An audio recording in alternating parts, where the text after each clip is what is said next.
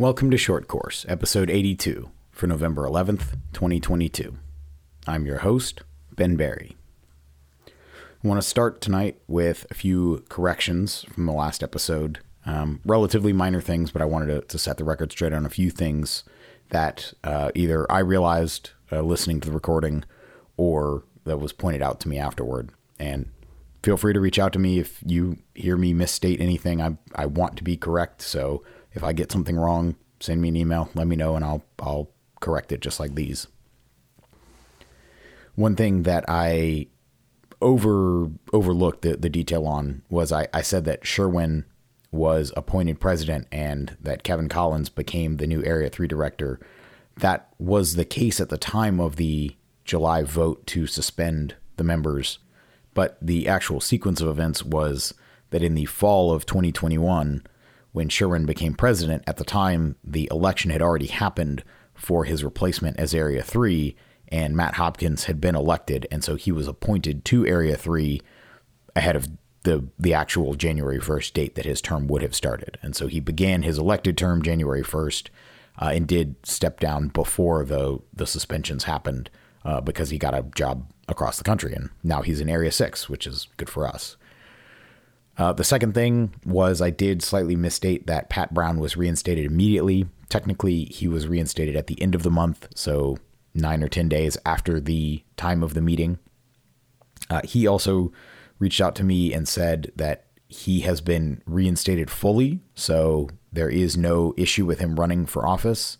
I don't exactly understand how the wording of the bylaw that prohibits running for office interacts with the 413 suspension bylaw, but he said that is what he's been told. And so it's as though he were never suspended in the first place, which is at least the right thing in one of the 5 cases. One other thing that I didn't realize at the time was he did post his response, the letter that he wrote to the board that, as I mentioned, was a part of getting his suspension reversed. He did post that. It's on Instagram. I'll include the link in the show notes for this episode. And I mean, I will say his letter broadly follows the same contours as Derek's letter, saying basically there's no evidence. I haven't been shown anything that I did. And so if you don't have anything on me, then you should reverse the suspension. And obviously, ironically, Pat got off with no punishment, and Derek got 5 years. But the letter is worth reading, and like I said, I'll include a link in the show notes. As for new information since I recorded last, so I record these Thursday night, published them Friday, and Friday after the last one went up, the actual board minutes were released, and they had a number of topics. It was, it wasn't just a sort of meeting focused on the suspensions, although they were voted on at the end. But reviewing the minutes, I did, again, like I called out for Chad Stanton, I did see that the vote to suspend or to ban Joe for a year was an 8-1 vote. So Rick Steele did vote against, which again, it's an 8-1 vote, but at least he registered his disagreement. On the other hand, the thing that I found surprising, and I think a lot of people have been disappointed in, is the fact that this was the first meeting that Yi-Min Lin, the newly elected USPSA president, it was the first meeting where he was serving as that role. At least I can't quite tell from the ones from early October. It just says USPSA president. It's not clear if that was Sherwin or Yi-Min, but this is the first set of minutes where clearly Yi-Min is acting as president and Sherwin is no longer involved. And I know I, like many others, were curious to see how he would react. I mean, he ran on a platform of keep USPSA fun. What does that mean? There were a lot of sort of vague statements, but it wasn't clear how he would come down, aside from the infamous, we should have a code of conduct because practical shooters are like NBA players, which obviously is nonsense. But what his options were, it appears on this vote, was he could vote yes, he could vote no, or he could abstain. And I think almost anybody could make a solid case for him abstaining. He wasn't involved. He wasn't in all the discussions about what each person did. Who knows if he's actually seen any evidence, if the evidence has even been compiled in one central place. I personally suspect that it hasn't. I think he probably doesn't have a full picture, at least to the degree that the rest of the board members who've been in all the meetings have. So to me, it was a pretty straightforward case. He could have just abstained. The vote would have been 8-0. But for both Joe Rutkowski and Derek Lewis, the new president, Yeeman Lin, voted yes to ban them. And I can't really understand why. The only explanation that makes sense is it's some kind of strategic vote where he's trying to stay on the good side of the board and, pretend like he's going along with their agenda, or maybe he really is going along with their agenda. I mean, from this one meeting, it certainly seems like he's falling in lockstep with them. And so it's certainly, as someone who was hoping that as a fresh face on the board, he might at least not jump on the bandwagon and vote yes to these things, that, he might abstain or register a no vote of disagreement. We didn't get that. We got him, whether it's just following the crowd or some kind of, again, voting tactically, he voted yes on both of the bans, despite what appears to be no real reason to. Again, no matter what he had voted, it wouldn't have changed the outcome. And so he could have just voted his conscience. He could have abstained, or maybe he really does, he's seen enough that he thinks these bans are worth it. But if he has, then he should share what convinced him, the proof that convinced him, with the rest of the members.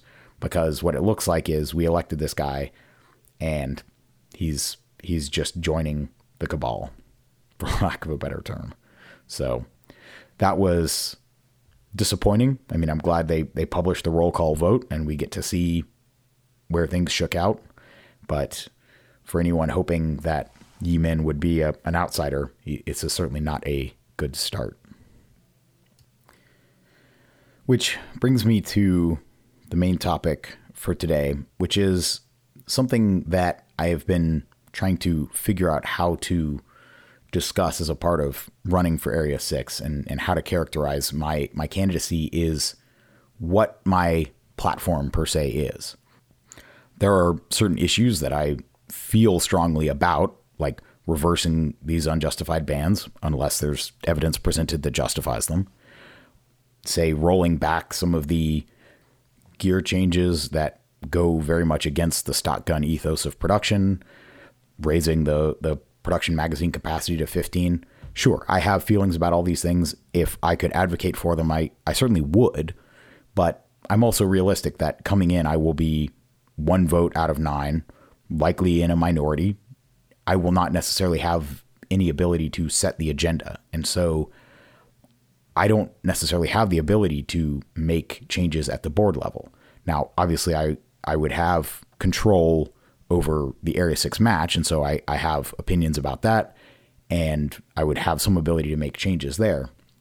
But in terms of actually coming in and having a slate of proposals that I would get passed, I'm realistic enough to know that that's not the way things will work. A lot of people have come to the board full of energy and ideas and gotten nothing done and been one term and out. And I've seen that happen, and I don't want to fall into that trap.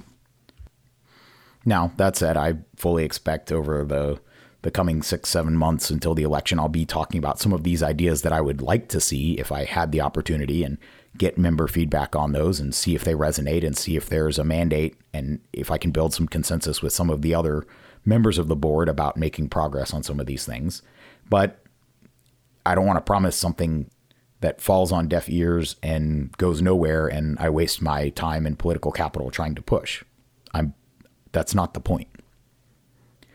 But what I can say is that I will use judgment and values to try and understand whether a proposal moves USPSA closer to or further away from the goals that we have stated. And obviously part of that is getting agreement on what the goals and the values of the organization are. I think one thing that I've been vocally in disagreement with the current practice is the idea, for example, that the goal of nationals should be maximizing the number of people who can attend. I think that if that is the value, the underlying purpose, the goal that you are pursuing, then the current policy of having nationals scheduled the way they are, where there are so many of them, is possibly a good way to achieve that. But I fundamentally think that that is not the right premise to take. And so fundamentally there's a disconnect there where I think that it's maybe it's the right route, but it's to the wrong destination. And this is the way that I look at everything in the sport. I don't accept the idea that, well, this is just the way that we've always done it, and so we should keep doing it. Now, if there's some reason that something became the practice over the years, the 180, sweeping rules, safety things like that, the way that we treat dummy rounds in the safe area, right? That might be a rule that's been on the books for decades, but understanding the reason it was put on the rule book and then saying, is that still relevant today? With that kind of stuff, the answer is yes. And so there's no reason to change it. Another way to look at this would be, for any given rule or policy or decision, if this weren't the precedent, if we were looking at this with fresh eyes, how would we handle this? Is the rule that we have today the rule that we would pick if that weren't the current status quo? Now, obviously, a factor that you have to weigh in with this is the fact that, especially when it comes to gear and equipment, people do have a significant amount invested in their stuff, in their guns and their associated equipment and calibers and reloading presses and everything. So there is a weight that has to be given to that current investment, but that weight can't be infinite. It must be a factor in the discussion, but we also have to look at, for someone coming into the sport new, if they don't have any guns that shoot 40 cal, well, it doesn't really look like there's much of a reason to buy one right now. Sure, the guys that have existing 40 cal guns, yeah, they have their presses set up for them. They want to keep shooting them.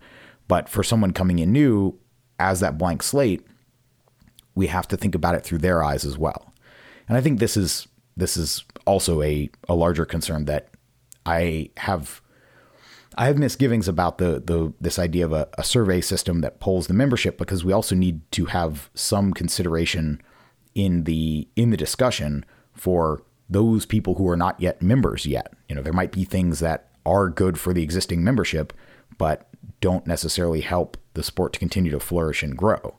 We wouldn't want to, and this is obviously a bit of an extreme example and a caricature, but we wouldn't want to set up a set of rules that satisfies all the current members who are slowly losing interest, having families, getting old, and dropping off at the cost of also making the sport viable for new people coming in. We need to represent the voice not just of the current members, but of the people who will be coming into the sport and need a place to get started.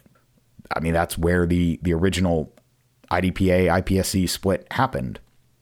The fact that everything was becoming a gear race with limited and open, and somebody that just wanted to come shoot a match with a out of the box Beretta 92 or Glock, there was no place for that. And I'm sure there were other things at play, but in 96, IDPA splits off, and then sure, wouldn't you know it, a couple years later, 99, 2000, we get production in single stack. Now, that was happening at the international level as well, so that was being spearheaded by IPSC. But the idea there is, you can't just write rules for the people who already have the gear that are already in the sport. You have to take into account those other things.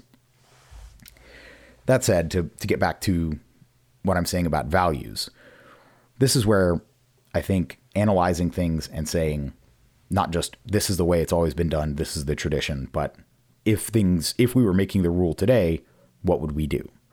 And so a perfect example is, why is the magazine length limit for limited 140 millimeter mags? I actually don't know. I mean, I believe that it's related to the length of a 10 round single stack 45 ACP mag. That was what was, you were allowed to use the 10 rounders back in the single stack 45 ACP days of USPSA. But I don't actually have any proof on that, any documentation, but that seems likely. And so it's interesting that we've sort of carried that through, and that's become the de facto standard, even though, when you look at IPSC, they don't have anything, as far as I'm aware, about 140 millimeter mags. For them, their version of their version of limited standard is just about the gun has to fit in the box with the magazine. Some people like that rule, some people don't. I'm not saying that rule is perfect, but I am saying that they have chosen something that's based on something definable, that, hey, this is the box that your gun has to fit in. Does that box make sense? I don't know, but that's a different discussion. So to me, the idea that 10 round 45 ACP magazines became the standard, and then we've just never touched it, we've never discussed it, and now the most popular division in USPSA, Carry Optics, has inherited that, even though there's never been any kind of practical standard that a 23 round 140 millimeter magazine is de facto what is used for duty or self-defense or anything like that. It has no practical basis. It's just one of these legacies that's been carried forward. And so to me, that's where evaluating the history and saying, where did this rule come from? And does that justification that was used to make it still make sense today?